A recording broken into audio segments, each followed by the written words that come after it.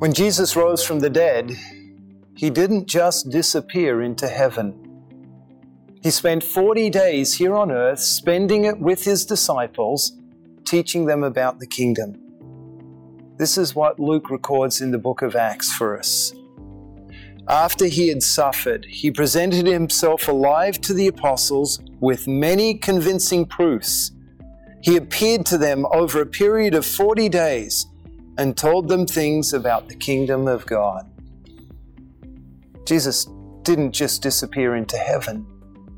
He wanted to give his disciples time to come to terms with his resurrection.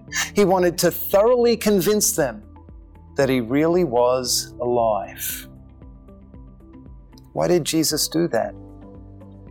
It wasn't just for the disciples. It was for you and me.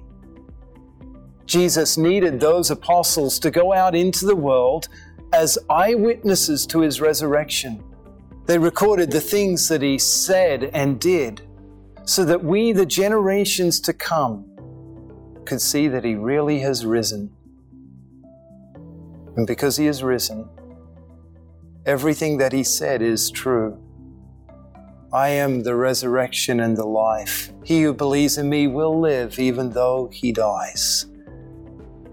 Jesus has given us life now because our sin is taken away and heaven is ours.